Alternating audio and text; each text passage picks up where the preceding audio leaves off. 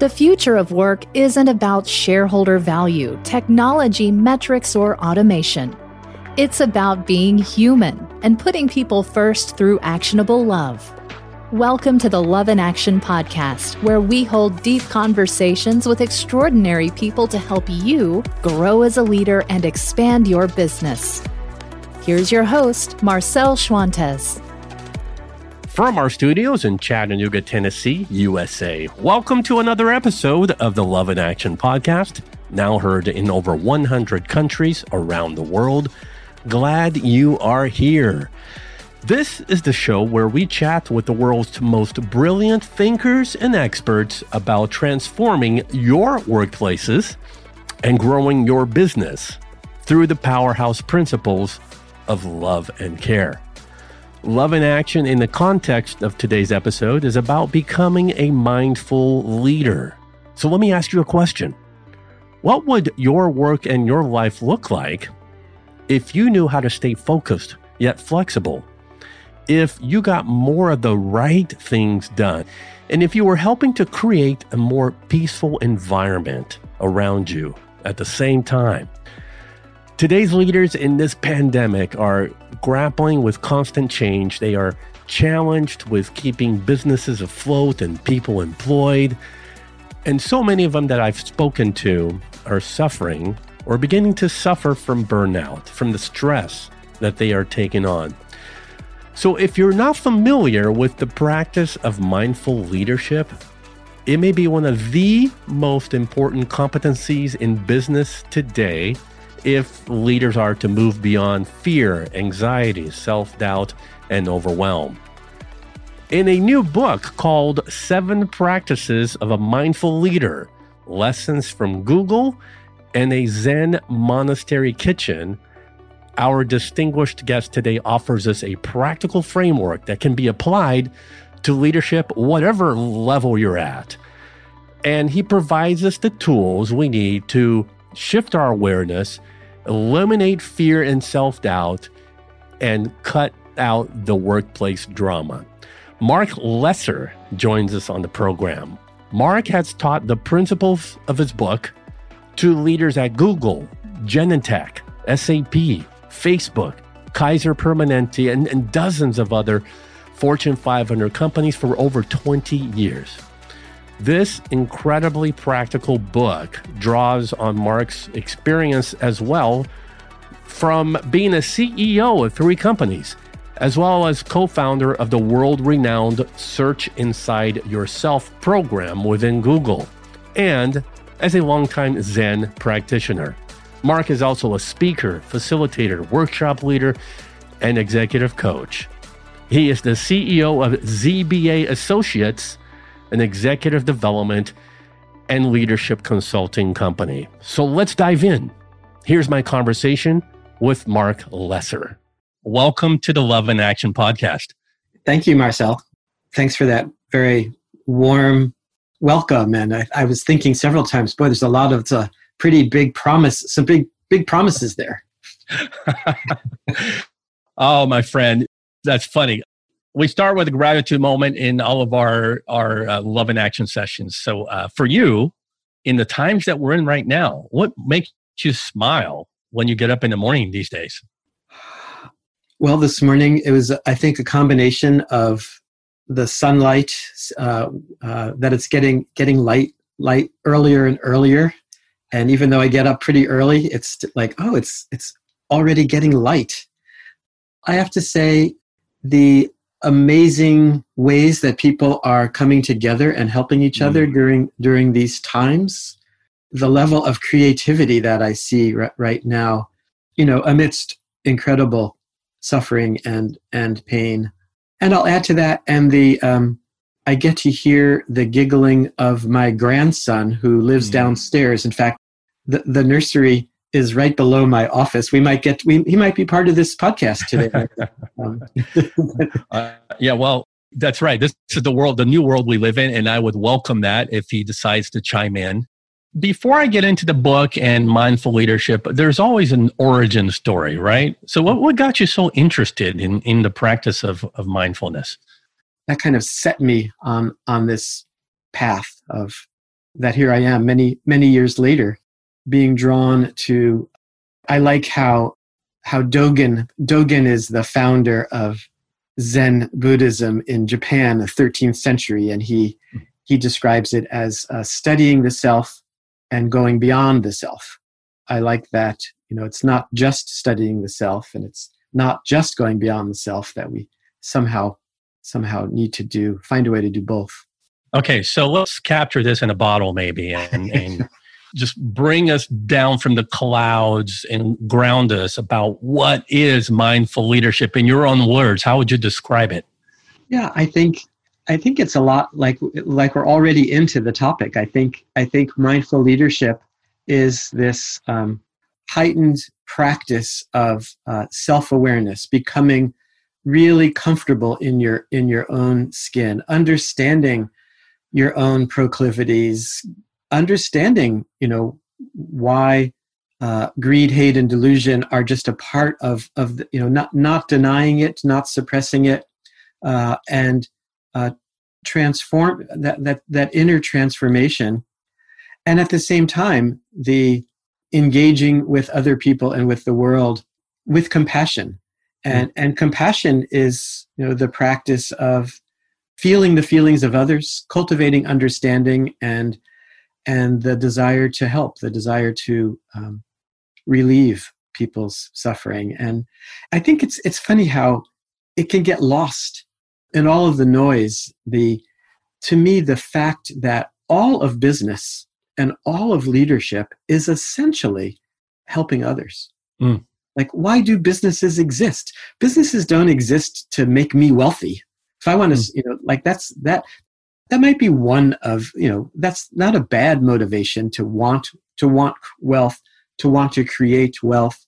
Many motivations for business and leadership, but the primary one, whatever the business is like serving people. Whether you're a bank or a grocery store or whatever you are, it's all about helping others. And it's funny that's not so advertised. That gets lost in the discussion, that reality. Yeah, that's why I love the book. Let's dive into it. You frame it around these 7 practices that you teach. So can you go over each of the 7? Sure. And just a little framing, that I spent 10 years living at the San Francisco Zen Center, went to business school, started and ran a publishing company for 15 years. And then I found myself wondering what I was going to do next in my life. And I got a call from a Google engineer asking if I would come and help develop a mindfulness program at Google. And it was also, and by the way, there's no budget. It's like, okay, what? Fine. And so I showed up at Google, and with a small team, we kind of built a mindfulness and emotional intelligence leadership program there that became incredibly popular. And as we were looking for how to scale mindfulness, we decided we needed to train some Google engineers to teach mindfulness. And one of the questions was, well, what are the core practices, core values, core competencies that we need to focus on? And it was in that question that these 7 practices emerged. And as they emerged, I looked at these practices and I thought, well, these go far beyond becoming a mindfulness teacher. At the time, I was CEO of an organization, and I thought these describe the kind of culture that I wanted to build. And then even beyond that, I feel like this is how I want to live my life, these 7 practices. So they are love the work, do the work, don't be an expert, connect to your pain, connect to the pain of others, depend on others, and keep making it simpler. And I find still, as you might imagine, I've said those quite a few times now in my life, especially in the last few years. And I love there's something very poetic about them, but also very practical. And I think that's part, going back to your previous question, I think mindful leadership is both poetic in that it needs to be inspiring. It needs to be, part of being a leader is to be a visionary, and part of being a leader is to gather people around to share that vision and to feel we all love to feel that kind of connected and passionate, and especially if it's a vision about, how can we help? How can we help a lot of people? How can we help people in a way that has real credibility and depth to it? And, it's also mindful leadership, and these practices are very practical. You need to stay on the ground, pay attention to balance sheets and income statements and performance reviews and that kind of groundedness of the practical nuts and bolts of business and life. Yeah. Okay. So here's what I'm going to do. Before we get into the practical, because I'm definitely going to get into asking you about practical tips for a few of these, but I want to get into the core message of maybe a couple of them. Mm-hmm. So I'm going to pick a couple at random. One that we don't focus enough attention on, I think, is connect to your pain. Mm-hmm. These are painful times. What's the core message there behind connect to your pain from a mindfulness perspective? Yeah. I mean, the core message is that being a human being is a tough gig. Being a leader is hard, just that. So it's like, not only don't avoid, but really pay attention to what's hard, that you open your refrigerator door to get an egg and it breaks in your hand. It's like, that wasn't your fault, but that kind of sucks when that happens. Mm. And it happens all the time. Or you put a great team together, and then I still remember that Monday morning when I was feeling good about my team, and then I get a call, I have to move because my wife's family is moving, and then the other person, I just discovered I'm pregnant. Congratulations, and I'm leaving So things happen, right? Things we want to happen don't. Things we don't want to happen do. And then there's just that our own sense of loneliness, our own sense of impermanence and uncertainty. And right now, here we are. So we're all getting a heavy dose of uncertainty. But I think that the core message is that by connecting with our pain, we discover that that's where the real jewels are as well. That if we're not pushing our pain away and we're not pretending it's not there, it's like there's some freedom in that. And there's some, it allows me to better connect with your pain as well and not be afraid of your pain and see that we're all in this together. No one has chosen me. I'm not the chosen one for pain. It's the human condition.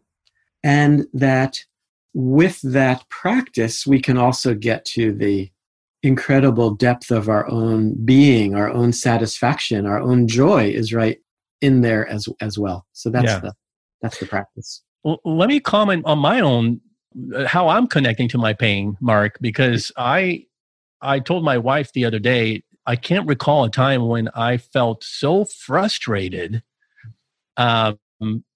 consistently over the last 3 or 4 months. And then the other day I was, and I was going to lash out at my 7-year-old because my frustration meant that I was something he did. In my frustration, I started to raise my voice, and he said, "Daddy, why are you mad at me?" Mm-hmm. And I pulled back and realized I got to get out of this mindset that I'm in, this frustration. So my wife and I talked, and I said, it's like flipping a switch. I can, like that, choose consciously to stop being frustrated. The stuff is still going to happen. The things that are bothering me, yes, are out of my control. Mm-hmm. And so I decided to turn off the frustration and just kind of be in the moment with the things that are good around me. Mm-hmm. The fact that we have our health when people are dying, the fact that, we have a roof over our heads. I say that because on top of the pandemic, we had a tornado that hit Chattanooga on Easter Sunday, and, over 300 homes are destroyed. So all these things to me is, now that I'm kind of understanding how to become more mindful, is to kind of release the worries, release the anxieties that we feel, and just kind of see that it's going to be okay, that you are okay, and it's going to be okay. And so to me, that's how I've connected to my pain, is it's choosing to release the hold of frustration that kind of grappled me for a while. That's a great story, and your 7-year-old sounds like he's a great teacher. Yeah, he's a little Zen master in the making, I guess. Yeah. The other one that Americans especially, I'm going to harp on Americans. We are a very individualistic society. We're extremely independent and self-sufficient. And one of your mindfulness practices is number 6, which is depend on others. So what's the core message there? Yeah, the core message is that this attitude that you mentioned about Americans, this sense of independence, right? As though I have to do it by myself. Especially, I think it shows up so prominently in the world of work and business, how everything we do is with others and dependent on others, everything, right? I mean, I don't care what your role is, right? Whether you're a salesperson or a leader or working on the lines, it's all about working together, all about teamwork. And I think it's become more and more prominent. And I think this is why companies like Google and companies now all over the world are training their people in mindfulness, because it helps us become more aware of those kind of underlying attitudes, and also I think it provides a basis of communication skills, right? So it's easy to say depend on others, but it's hard. It's hard to depend on others, and it's hard to communicate with others because we are so different. And I think we humans are so much more fragile and tender. We often, especially in the world of business and leaderships, we put up this sense about, strength and independence. And, and of course, it's good to be strong. It's good to be independent. But I also think that we are so tender-hearted, and that I think being able to show that tender-heartedness, I think, is actually hugely important in the world of work. Because one of the, I think depend on others and cultivating trust are very, very much related. I'm fond of saying that if you're not cultivating trust, you are cultivating cynicism. That cynicism is easy, especially in the world of work, but even in parenting, or in friendships, that it's so easy because I think we are so tender-hearted underneath the veneer of independence and strength that we smell lack of authenticity. We smell when someone is not aligned, when their words and body and actions are not aligned. We can tell, and it's easy to be mistrusting. It's easy to be cynical. These are, I think, the kind of the underlying practices around depend on others. Who wants to depend on others? Like, I might get hurt, right? Well, yeah. What's the alternative? Yeah. Let's get into some practical tips of some of these. And we agreed to pick on a couple of them. And number one is love the work. So what would you say is the best way that I, as a leader, can, quote, love the work? Yeah. So just to be clear, often when people hear this, and I did struggle with the languaging of this. So in this practice, the work does not refer to your particular job or career, it refers to the work of mindfulness practice. It refers to loving the work of knowing yourself and going beyond yourself and helping others. And I think this, in some way, this presents a subtle but enormous shift in one's, where are you focusing, right? So, and of course, the particular role that you have, particular job matters. It does matter.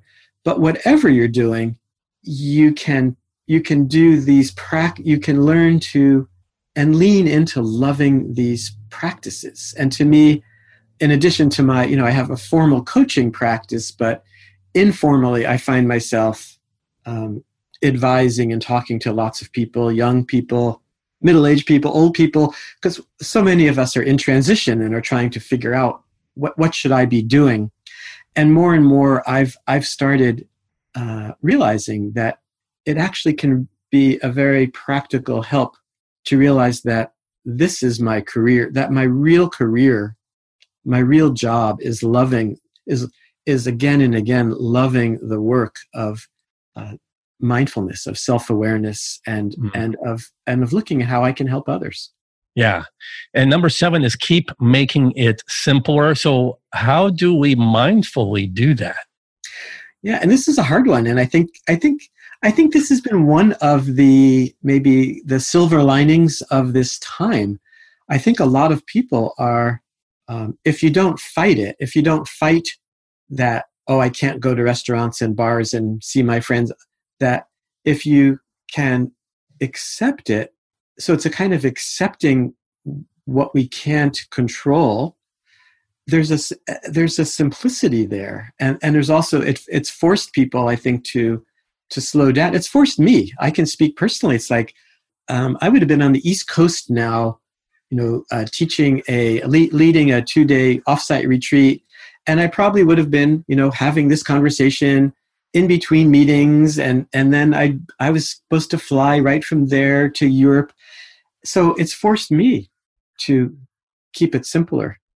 And again, at first I felt this kind of disappointment and even some grief about all my plans have been, they shot to hell. And, but it's like, wow, like why was I doing that?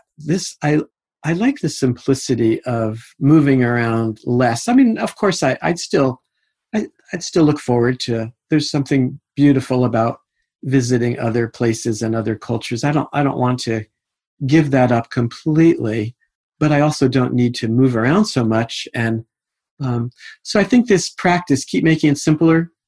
Part of it is this acceptance of what is and a different relationship with what we really want. And also, I think it forces us, I think it's the practice of coming back to like what really matters, what's really important to us. I even think back to your, in some way, your 7-year-old was saying to you, Dad, like what really matters? Like why are you being so distracted? What is it like isn't it about, it's about our relationship and our connection. Let's keep it simple. Let's connect. And if we're complicating things, resisting things, getting angry at things. So these practices, I think, are again and again, it's like noticing when I'm angry, noticing when I'm not wanting to be where I am, my own, whatever my resistance is. And Marcel, I think this is a very, I'll make a pitch here for why meditation practice, I think, is so important. Is that, well, like, how do you actually do these practices? Like, they're easy to say. It's easy to say, focus on what's important, embrace uncertainty, life is short, but these things are not only cognitive ideas, we need to somehow find a way to embody these ideas and put them into practice. Yeah. And so much of that, I think, is noticing when we're not. And meditation practice is a great, you sit down and right away you notice how busy your mind is. right away this thought comes up, like, why am I doing this? It's beautiful outside. It's like, well, no, I've chosen this, and let's see what oh, isn't that interesting? My own resistance to doing what I've just decided to do, and just kind of becoming more and more familiar with our own greed, hate, and delusion, and our own resistances, our own pains, and breathing right into them and embracing them. And again, I think it's kind of cultivating the body of safety, the body of satisfaction, to not always be dissatisfied, and the body of connection. Yeah. So a lot of people might say, I want a meditation. I want to have a meditation practice, but they don't know how to do it.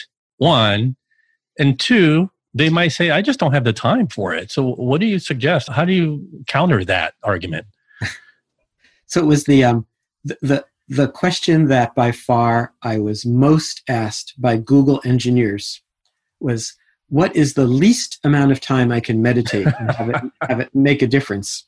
And they wanted the scientific answer.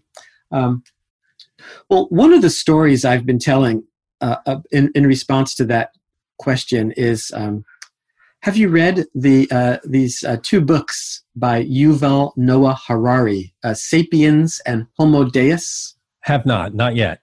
Oh, they're fantastic. They're fantastic books about history, but they are incredible. They're both like pretty dense books that I'm sort of amazed at even the number of pages of notes and footnotes. And then he wrote a third book called 21 Lessons for the 21st Century. And all these books have been on the bestseller list for a while. But in this third book, the 21st lesson is meditation. And he confesses in this book that he practices meditation for 2 hours a day, 7 days a week. Oof. And then says he could not have written any of these books if he did not have a meditation practice.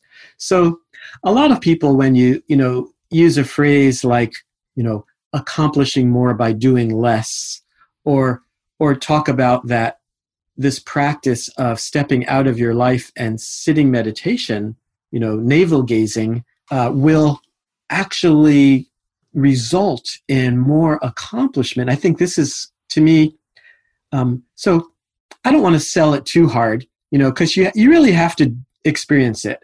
And I do, I've now worked with many people who've wanted to have a meditation practice and struggle because it's hard. It's hard to just stop and make the time. One of the secrets that I've found is to meditate with others. Like if you and now it's funny that used to seem hard because I don't have a group. I live in Chattanooga, and there might not be a lot of meditation groups in Chat. There probably are. I'm just making that up. But now I'm sitting with people all over the world because of this pandemic that we're in. I sit every morning now with my friends at the San Francisco Zen Center who are doing an online sitting, and I lead a sitting, every Wednesday night with what my Mill Valley Zen group. They're people from Chile and New Zealand and Europe, and so sitting with others is easy now, easier than it's ever been. So I think there's something about not trying to do it alone. This, again, it's a little bit like this practice of depending on others, but I think that partly, there's a different quality of not sitting by yourself. So that's my other, but you have to, there's something about doing it and then just experiencing whatever the benefits might be for you. Yeah. It takes a little while. So many of us aren't able to shut it down when we get home. We bring work home, and then that affects our family relationships. How do I practice mindfulness at home? Yeah.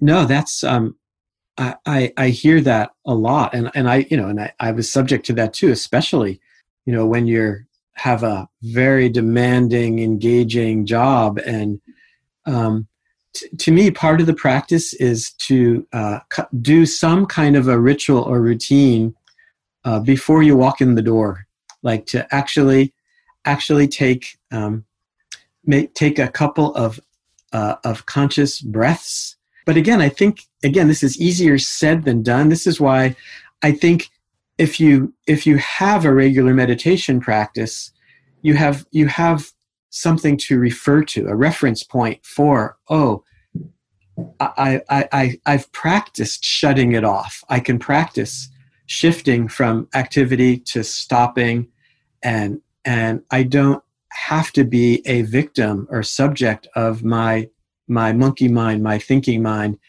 So I think it does. I think it helps to have that basis. But then even with that, to have that that routine or ritual, I'm shutting it off now. I'm going to give my complete attention to being with my family, or taking care of myself, or making dinner, whatever it is. And that doesn't mean those thoughts. Just like in meditation, this is where in meditation, you say, "Oh, I'm going to follow my breath." Well, good luck with that. Thoughts are going to come up. Things are going to happen. It's like you notice those, but then you come back. And it's the same, I think, with being with our kids, being with our loved ones after work. Is that you it's the training. You have to train yourself again and again to come back. And then if you find you're distracted, it's not about beating yourself up about it. It's like, I've got work to do here. And we all have work, to do. I mean, I have to say, I've been doing these practices my whole life, and my wife thinks it's hilarious that I'm teaching emotional intelligence.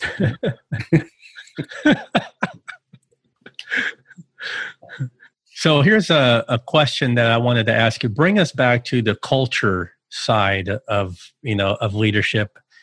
And I want you to make the link between mindful leadership and trust, specifically building a workplace of trust. Because I know that there are so many people out there that are walking into their work, pre-pandemic, walking into, maybe we will again, to workplaces that are lacking in trust. So what do you recommend here?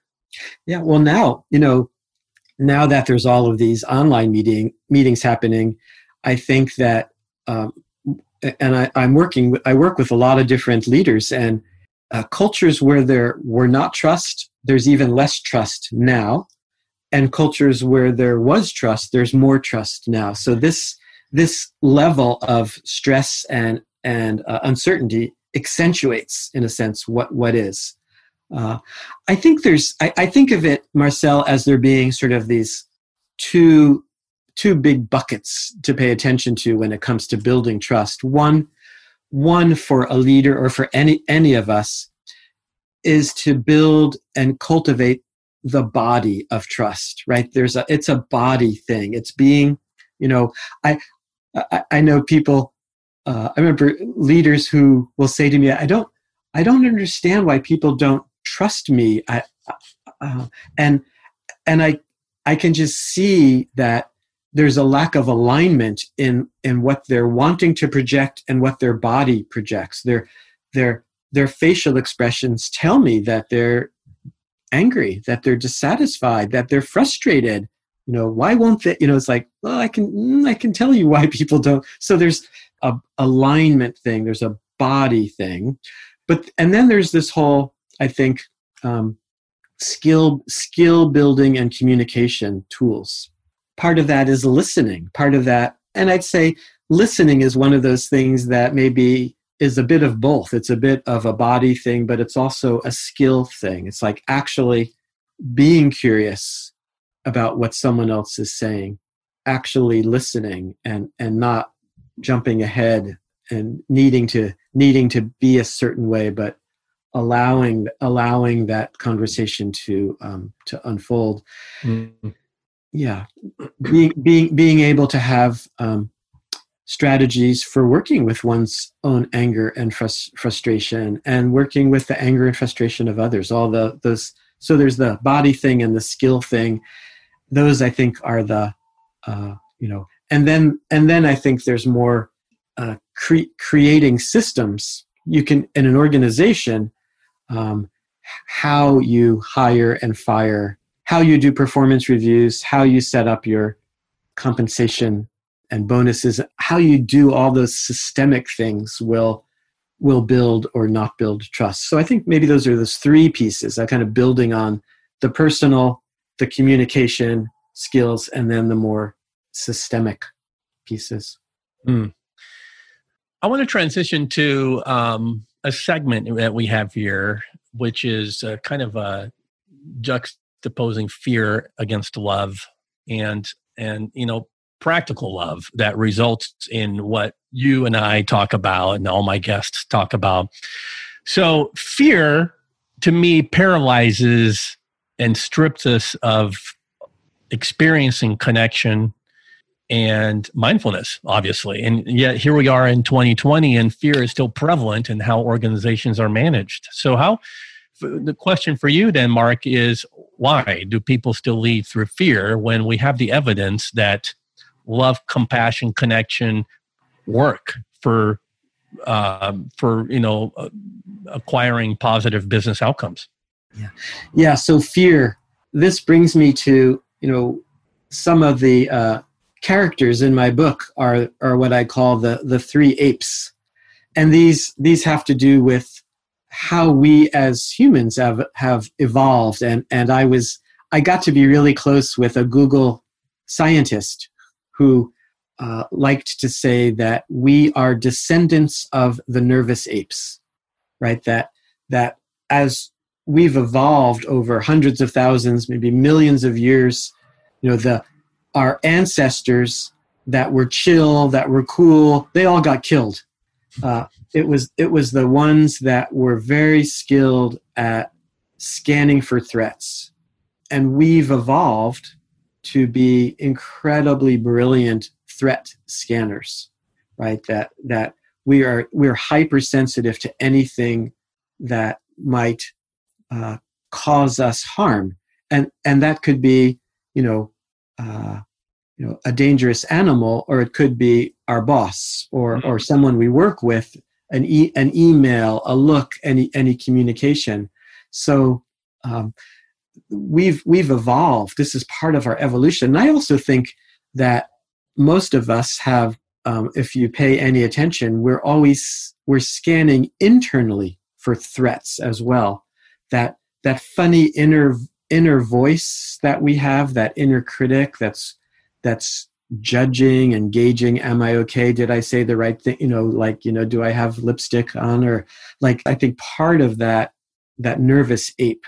And I don't think, we're not going to eradicate our own fear. We're not going to, in fact, it's a healthy, positive thing. It keeps us alive, scanning for threats, but it's developing awareness and tools for working with that.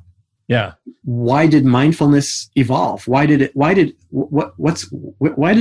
come from? Well, it came from because we've evolved to scan for threats, and we've also evolved to be dissatisfied a lot, right?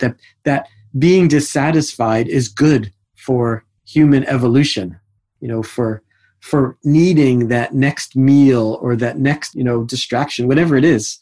That from an evolutionary perspective, fear and desire core.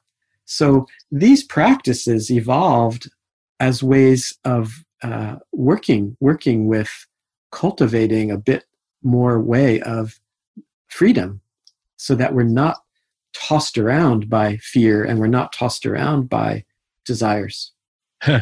Mark, I've heard many variations of that, the answer to that question, but you're the first, I'm going to be on record here, to suggest an evolutionary reason for why fear still exists. So. Really, I just thought it was obvious. I love it. Well, so usually I'm trying to get from how do we switch? So if I'm coming from a biological now fear response to leading people, how do I switch to a more mindful approach of loving others? From a business standpoint, is there a first step as a leader? Yeah. So I think the path I think is I think maybe it's highlighting what one's intention is. What is your intention? Do you want to be a mindful leader? Do you want to be a more compassionate leader? Is that something do you have that basic value? Do you have that basic intention? Is that important to you? And those are great questions.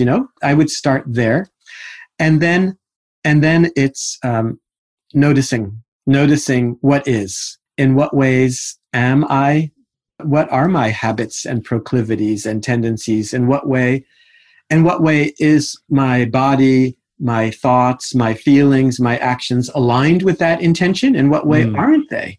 And these are hard to see. This is where I think we often, I love doing performance reviews in which I get to ask people who work around, or I used to do this when I was the CEO of my last company.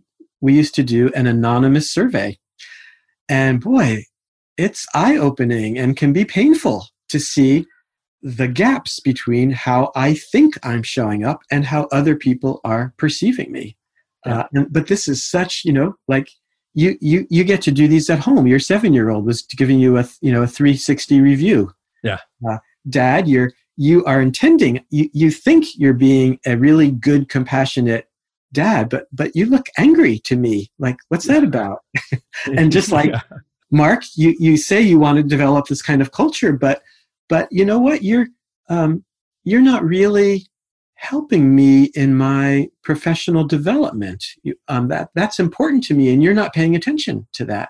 So it's I think it's intention, and then it's noticing. And I think, but noticing is not just what you think, but actually somehow paying attention to what the people around you, how are you being perceived? It's I often tell executives that if you think you're a good listener and everyone around you says you're not a good listener, you're not a good listener. And then it's, and then I think it's putting practices into place to help close those gaps between your intention and what is. So pretty simple and lifelong. I think this is a great path here for even at home, right? What's your intention in your marriage, or what's your intention as a father? And then noticing where are the gaps between what I really want, in my marriage or in my parenting. And I might have to ask my wife, it's a beautiful, I always think of this beautiful question by Zen teacher Thich Nhat Hanh, who suggests that every once in a while we remember to ask our partners, please tell me, how can I love you better? Please tell me, how can I love you better? So it's not about beating ourselves up for those gaps, right? There's going to be gaps. Yeah. I don't care how long you've been practicing. Yeah.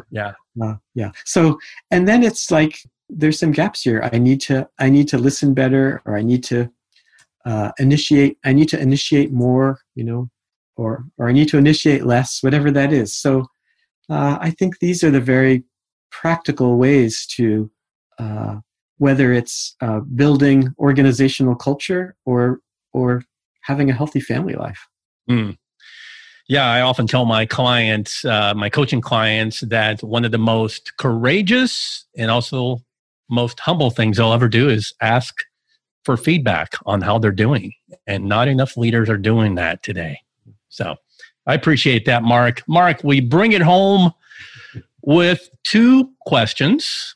And the first question is, personally, what's really tugging at your heart right now that you would like us to know? I mean, tugging at my heart right now is all of the suffering that's happening in our world with this COVID-19 and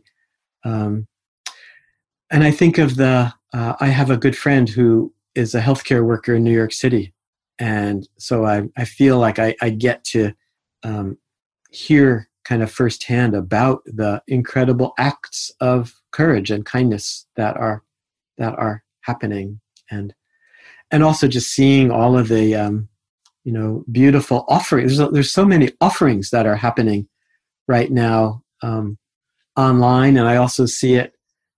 Every time someone comes to my door and delivers a package, I'm like, I just want to thank them and bow down that they're, I know that they're essentially risking their lives to keep things going. Yeah. And finally, you end this conversation your way with one key thing, one final takeaway that we can, bring with us to make a difference in our lives. What would that be? Mm-hmm. Well, I'm thinking of a few lines from a poem. One this is from a William Stafford poem called "You Reading This, Be Ready." And I don't have it in front of me, but so I'm maybe paraphrasing a little bit. He says, are you waiting for time to show you some better thoughts?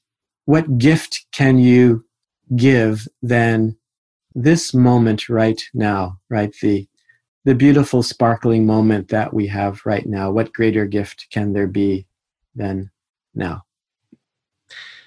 The book is called 7 Practices of a Mindful Leader, Lessons from Google and a Zen Monastery Kitchen. He is Mark Lesser. If people want to get in touch with you, Mark, how do they do that? marklesser.net, marklesser.net. And I've been doing a pretty cool weekly newsletter that people can register for, and I do a lot of trainings these days. It's available for anyone in the world, and coaching, and I'm easy to find. And I love this process of transformation. Transforming people is what gets me excited and motivates me to keep doing the work myself. Mark, thanks for your time. Appreciate it. Wish you the best. Thank you, Marcel. As I reflect back on that conversation, the mindful practice that really sticks out for me, because I'm a big proponent of servant leadership, is practice number 6 in Mark's book, Depend on Others. Let me read you a quick excerpt from the book. Mark says, a classic definition of leadership is inspiring others to perform and achieve a shared vision. This is true, but I would rephrase this definition of leadership as the art of building trust and meaningful connections in an environment where results matter. The leader is in charge of supporting the team, and this requires interdependence. Being in a relationship with others who depend on you just as you depend on them. Wow. So, gang, I don't care how long you've called yourself a leader and how big and fancy your title is. Leaders cannot go at it alone. I mean, as much as people depend on us as leaders, we have to depend on the tribe, because together we can achieve greater and more things and think more creatively than any leader could do on his own. My special thanks to Mark Lesser for expanding our awareness of mindful leadership. And thank you, Love in Action listener, for joining the movement. Please share this episode, and don't forget to subscribe on Apple Podcasts, Spotify, or wherever you get your podcast. Next week, I am joined by Francis Frey, co-author of Unleashed, the Unapologetic Leader's Guide to Empowering Everyone Around You. Until then, don't forget, love in action. It's what will truly set your leadership apart. Just try it and be convinced. Hey, Love in Action Nation. If you're enjoying the format of the show and the topics we talk about, and you want to bring this conversation to your company event or conference, I would love to explore the possibilities. Whether it's speaking or moderating a live discussion or a Q&A panel, or even producing a series of podcasts before and after your event, let's talk. You can reach me by email personally at marcel@loveinaction.club. That's Marcel, Marcel, @loveinaction.club.